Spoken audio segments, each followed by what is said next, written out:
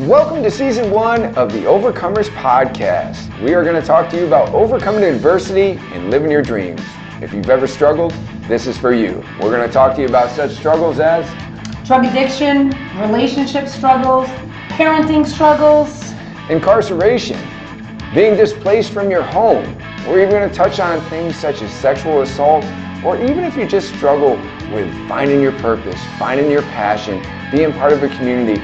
This is for you. Like I said, if you've ever struggled, this is for you. So welcome to the Overcomers Podcast, where we're going to help you to overcome the adversities of life and live your dreams. Welcome to the Overcomers Podcast Season 1, sponsored by Journey 333, and we're going to talk to you about overcoming adversity and living your dreams. I'm Travis Barnes. And I'm Cyndy Barnes. We're super excited to launch this podcast for you and with you because if you've ever struggled, this is for you.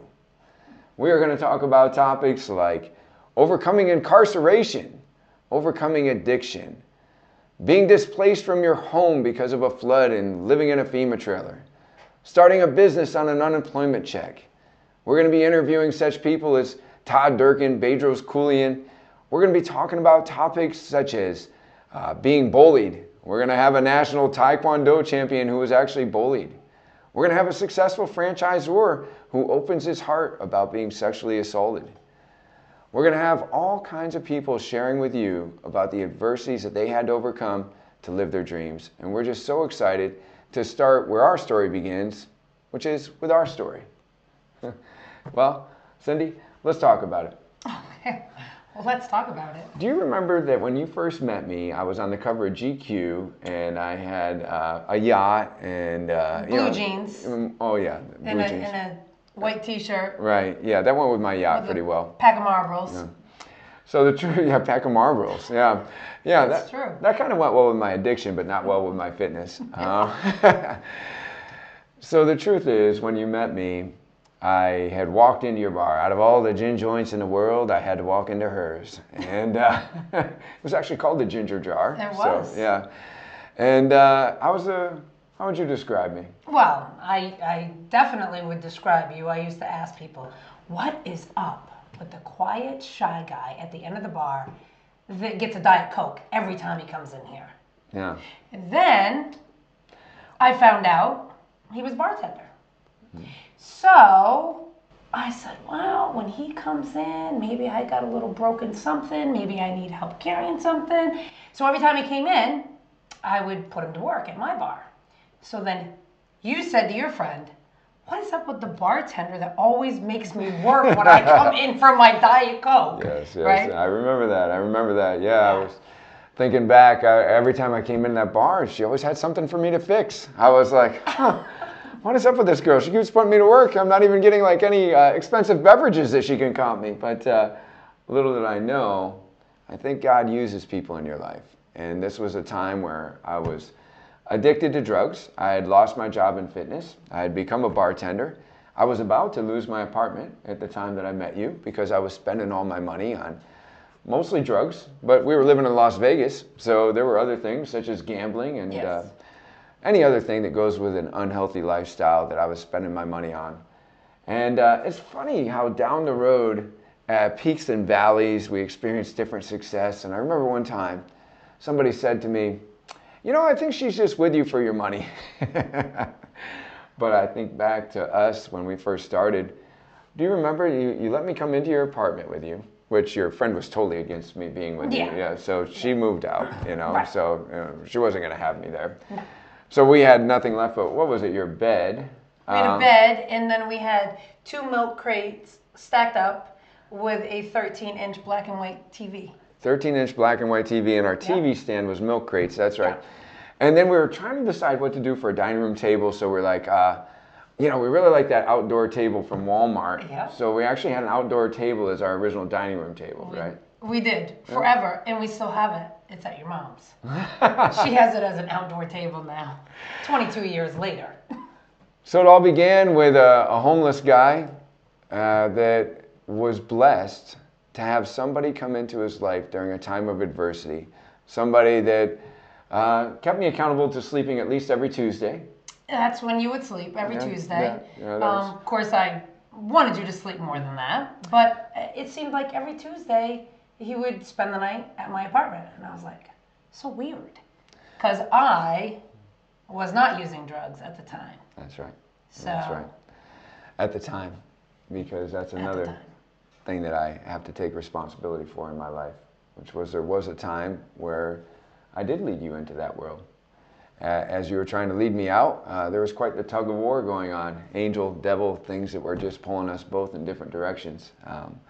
And, you know, it's interesting, you know, as the viewers and listeners are probably starting to realize that I wasn't addicted to sleeping pills. It was methamphetamine, something that can keep you up for days at a time. And I was weighing in at probably about 150 pounds, roughly 40 pounds lighter than I am now. Probably only ate once a week too, you know, to go with that. I remember you used to say, God, that girl gets grouchy if she doesn't get 3 meals a day. And I'm like, that's when people eat, like 3 times a day. Yeah. Not just once every day or other day. So just, yeah, we were. Let's talk about it. Eventually, this addiction led me into a decade of incarceration. And I have a friend in my life, we both do, Fred Terryberry. He was a Green Beret, and he said, you'll know who your friends are when the dust settles. And I think that's a war buddy story, because as war buddies, they want to see who's there when the dust settles, who's actually going to have your back. And Cyndy, we both made it through a decade of incarceration. Me on the inside, you on the outside, visiting as often as you could. We would use up all of our points, right? There was 12 points allowed in a month. You got 2 points for Saturday or 2 points for Sunday and a 1 point for Friday, so you would come on Friday and Sunday. In fact, you took a job in a deli based on the fact that they would give you Fridays and Sundays off, and that was your prerequisite for what job you would work. Yeah. So I stayed there for 7 years. Yeah. Like I said, God's going to put people in your life during times of adversity, and you better look around and stay keenly aware of who they are, because you just never know how much you're going to need them. I remember there were times when there was a time when I first got locked up that we were wondering, should Destiny visit? You see, during this time, folks, it was a couple weeks after I actually did the crime that cost me a decade of my life that we found out that we were going to have a baby. And there was no turning back. There was no undoing the crime. And this road that we were on was eventually going to lead me to 10 years of being incarcerated. I got to see my daughter born, as things sometimes take a little while to go through the court process and whatnot. Got to see the first year of her life, but then I was locked up and I'm wondering, should we let Destiny come to a place like this? And you said, she's got to know that she has a father. She's got to know. And that began the road of me becoming a better man.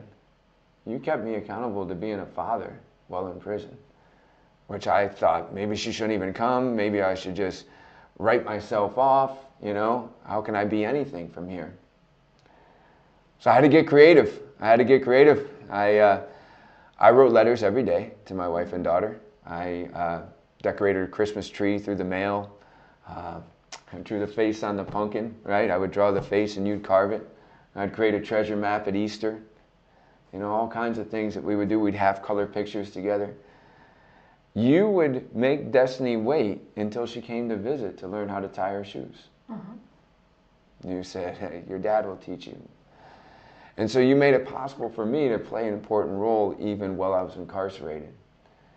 And it was because of you, it was because of that love and that support and that inspiration that eventually I just stopped feeling sorry for myself and I said, you know what? If I ever get a second shot at this thing they call life, I'm going to do it right. I'm going to be the best father, I'm going to be the best husband, I'm going to be the best man that I can be, best son, best friend. And so that's why I made my time about being in my own college, being in my own little wellness center, you know. And you remember I was training people for tunas and stamps. All those guys that would come to me, hey, I'm going home in a few months. I got to lose 30 pounds. Can you help me out? And I shared my passion with people. Mm-hmm. And you would always support me, even with a job in the deli. You know, I'd say, oh, I want to take this course, and you'd find a way to make it happen. Yeah, you'd find a way to send away for the materials, and I'd earn another certification or another degree while I was down. And I think that maybe one of the best messages that we actually have for our viewers, you know, for our listeners, is it's about who you surround yourself with. You're going to be the average of the 5 people that you spend most. That's probably my story for how I wound up being incarcerated. But I had to choose to leave that behind, right? When I came home, I had important choices to make. Would I ever make contact with the people that I used to associate with? Would I still have contact with the people that I was no longer supposed to talk to? It was an interesting time in my life.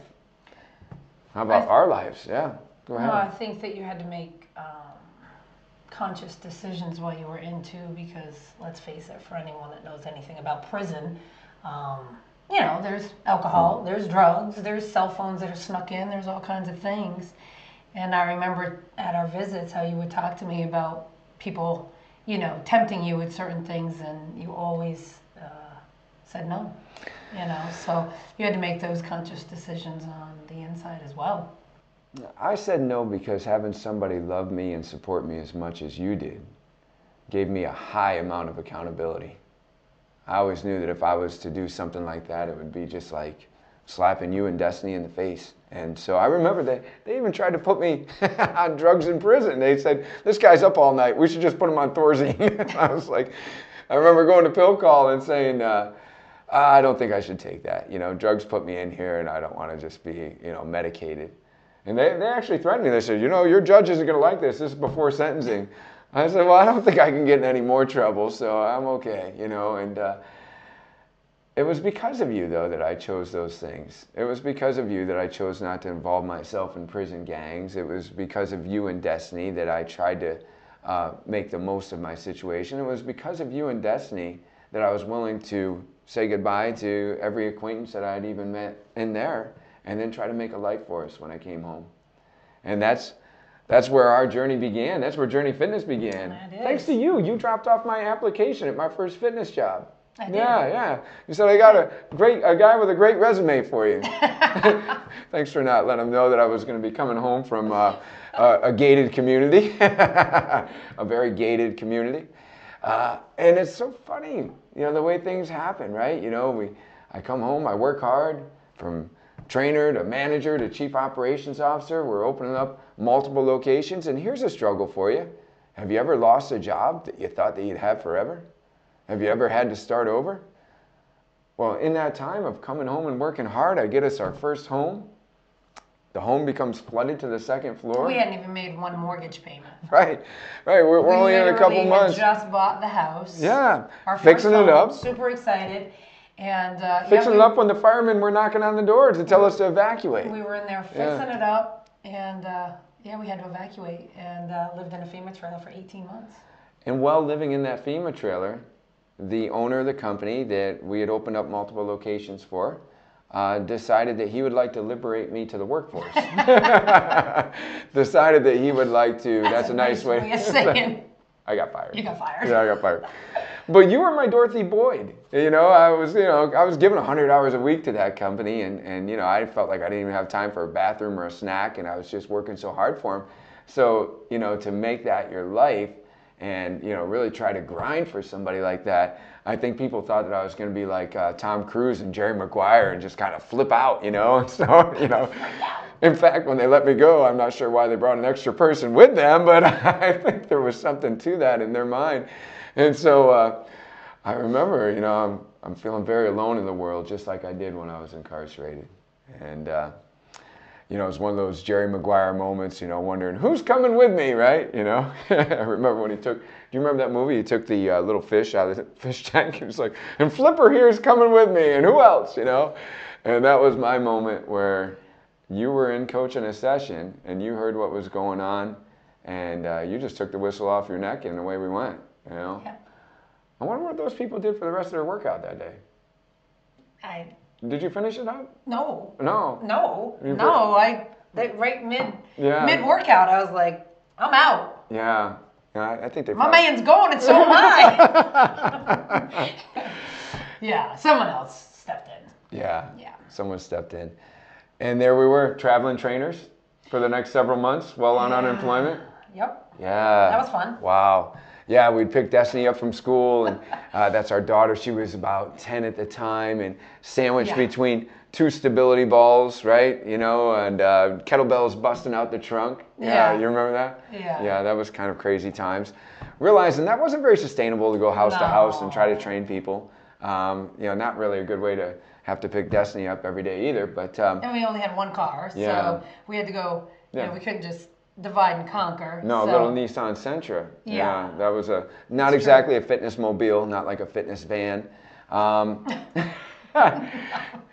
And then we get this call. Hey, you got to check out this space 30 miles away from our nearest customer. Yeah. 30 miles away from our nearest trainer client. You got to check out this space. It was my father. He was so persistent.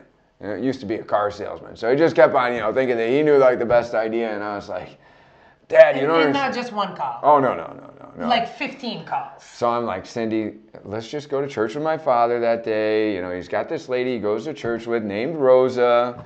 And what we'll do is we'll go to her space and we'll just tell her we're in a FEMA trailer, we're on an unemployment check. Thanks for showing us your space. But then he'll quit calling, right? Yeah. Right. So there was a plan. We had a plan. So we show up, we tour the space, and she's like got Christian music playing and quotes on the wall. I didn't even know you could do that in a regular business. I thought you had to be a church to do those kind of things. But she's got all this, and she's like, and this is where you can do this, and this is where you can do that. And I'm like, she's got no idea that we're about to drop the bomb and say, hey, we're on an unemployment check, can't be here. And so we get to the end of that tour, and I told, we had planned. Right. Like and I'm we like, had planned. Ma'am, you have a very nice space. I just would like to let you know that we're on an unemployment check, living in a FEMA trailer. If we ever have more resources, we'll contact you and let you know. Thank you for the tour. And you remember what she looked at us and said? Yes. What she said? She said, I don't care about anything like that. Mm-hmm. What I know is that God told me you're supposed to be here, so when are you moving in? Really. And so at that time, we weren't even going to church, right? Because, we used to go to church with the owner that fired us. So we're like, that's probably not a good church to go to anymore, we were churchless at the time. So we're churchless at the time. And this lady's telling us that God's telling her that we're supposed to be there. Yeah. She didn't care we didn't have any money. No. Or resources, really. Yeah, that's kind of a weird She just scenario. said, when are you moving in? Yeah. You would think normally that a landlord would be renting a space for money. She was basically showing us her space because she believed that God told her that we were supposed to be there. And we drove away that day saying, well, who can argue with God, right? We were talking about having a follow-up meeting with her husband, right? Right, that's what I was just going to say. So when we left there, we knew we were going to be having dinner in, I think, 3 days or 2 days with her and her husband. We said, he'll lower the boom. Right. He's going to say, where's the money coming from? Right. We were thinking one thinks that they're talking to God and the other's going to be like talking to us about money. Business. And, that'll just end that, right? And yet... But not true either. Right. Dinner at Giuseppe's, Ray and Rosa Gianmichael. Ray's like, I think you guys know what you're talking about. I agree with Rosa. Yep. We're going to give this a shot, right? Yeah. Let's revisit it in a month after you open and see. Yeah. When you can start paying. And we were like, I guess we're opening. I guess we're opening. Here we go. Okay. So we got credit for rent. We got credit from the Star Gazette, which was a local newspaper that said, you guys' credit is good enough to where we can wait 30 days for our payment. Yep. We got a higher interest loan. Boy, it was like a loan from a loan shark in order to have $10,000 in equipment, right? Very close. Yeah. We started off with $10,000 in equipment, and it was a high interest loan. It was like your worst credit card ever, right? Yeah. But we're like, well, we're going to need equipment to train people, so, let's just well, go for it. Because let's face it, we didn't have a whole lot of credit. Well, on an unemployment check, who wants to give you a loan? And you had long. Been incarcerated, yeah. Yeah, that doesn't look good on your resume as well. Only to somebody that believes that God thinks that you should be opening up in their location. So we begin Journey Fitness now, Journey 333, on an unemployment check. 1,300 square feet. 1,300 square feet, 14 members. 14. The original 14. The original 14. Right, original the 14. OGs. And quickly grew to 5 locations in 4 years. 5 Yeah. locations in 4 years. It was 4 local sites. We had actually expanded our original site from 1,300 square feet to about 3,000. And we did all that because, well, I honestly feel that our mission statement was divinely inspired. I remember sitting at the table in the FEMA trailer writing it, saying, we're going to get a chance to open up a business. We got to have a mission statement. And I was so scared. Yeah. And so our And mission... you're like, this is going to be great. And I'm like, what if it doesn't work? You're like, it's going to work. I'm like, but what if it doesn't? I was so nervous. Ah. And you know, as Darren Hardy says, sometimes your adversity is your advantage. I had great perspective. I knew that it couldn't be nowhere near as bad as it had already been. I wasn't going to go back to an 8x8 in a prison, right? And we've already made it through a flood, and we're already living in a FEMA trailer. I really figured that there was nowhere to go but up. And so there I was, writing this mission statement, and I'm like, what's our goal? And the thing I didn't like about that place that we worked for before is that they had a lot of members that paid and didn't come. Yeah. We were converting, we were getting a lot of coaching clients and stuff like that, but I was like, I don't want to be about that. I want to be life-transforming group personal coaching, where people get to share the cost of a coach with the group, but get all the benefits of one-on-one. So we wrote it down like that we were going to, if you stop showing up, we were going to track you down, right? Because we wanted you to get what you were paying for. And then as I was writing it, the reason I felt like it was divinely inspired, because I was like, well, who else looks for lost sheep, right? I even wrote things like, if you're in the hospital, we're going to visit. I was like, wow, who else visits the sick? And here I am writing this mission statement, not even thinking about the woman that just told her that God said that we were supposed to be there, but yet at the same time feeling like it's got some divine inspiration here, some sprinkling, that we got to be kind of a co-creator with this, you know, co-creator with higher power, you know, co-creator with God in this. And so began Journey Fitness. And later on, as we grew and we had enough success and we wrote a couple books, a book called Journey Fitness that tells about us overcoming this adversity. And then we realized that our members had adversity, and that's why this is an Overcomers podcast. You'll be hearing from some of our members. We wrote a book called 52 Amazing Journeys that was a bestseller in 5 categories on Amazon.com. And a couple times we were told that we should franchise. Yes. Like, hey, you know, all the locations we go to, they're doing the same thing to really care for people. It's reproducible. You got a great thing going here. And at first we're like, oh, I don't know about that. Yeah. And then Mark Stemmerman comes along. Mark comes along and says, you should, right, Mark said that you should franchise. And he believed in us and we believed in him. And so he helped us to get that launched. And it was really interesting, because this is our final little God piece for you. You get confirmations along the way that just let you know that you're on the right track. Turned out that we couldn't trademark or franchise the name Journey Fitness. Yeah. Yeah. That was like renaming your baby. Oh, it was super sad. That was like somebody coming to us and telling us that we could no longer call Destiny Destiny. Right. Yeah. I was like, well, what do we call her? Right? So our lawyer said we might be able to hang on to the word journey. So we're like, well, are we journey coaching? And we're like, well, that's kind of just one dimensional. Well, fitness, nutrition, coaching. Journey 3 seemed like a small number. So we're like, how do we make it bigger with all the things out there like Fitness 110 and 212 and 360, turn your life around. So we're thinking about Journey 3X your journey. That was a bad idea, right? No, Triple X Club. Triple X Club. Ex-con has a club named Journey 3X. Yeah, it's just probably not a good idea. And then I woke up thinking about the 333. Because we are fitness, coaching, and nutrition. We are mind, body, spirit. Yeah. We do help people to look better, move better, feel better. So I woke up thinking about these 3s, and I remember talking with Bruce. I said, Bruce, I'm thinking about this 333 number. We're sitting there having Bruce Sharp, yeah, a little conversation. He's like, hey, did you know that's God's phone number? I'm like, here's the God thing again. No, I didn't know God had a phone number. Bruce, if I knew God had a phone number, I'd call him a long time ago. I've been trying to figure this thing out for a while. And he says, no, there's this Jeremiah 33:3. It says, call on me and I'll answer. So he said a lot of Christians believe that that's God's phone number. You know, just kind of like little shirts that say that and whatnot. Yeah. You know, so that's kind of the passage. I wouldn't really say that they're trying to dial it or anything. But so I call up my attorney. I say, hey, you know, leadership team feels good. You know, I'm kind of getting some crazy confirmations about this 333. And he's like, yeah, you know, the Google search looks good. he says, let me investigate a little bit more. So he's Googling, so I think I should Google. So I Google 333, and I encourage you to Google it too. Yeah. Guess what happens? It says you're seeing this number because God wants to be a co-creator with you in the universe. You're seeing 333, it's an angelic sign. You know, you're just on the right path type of thing. These are the first things that pop up when you Google that kind of number. And I'm like, well, this is pretty good. So I called the attorney back. I'm like, how's it working out? He says, it looks good. And he said, you know what? If this works out, if you're Journey 333, this is what you should do. You should get a phone number that ends in 333.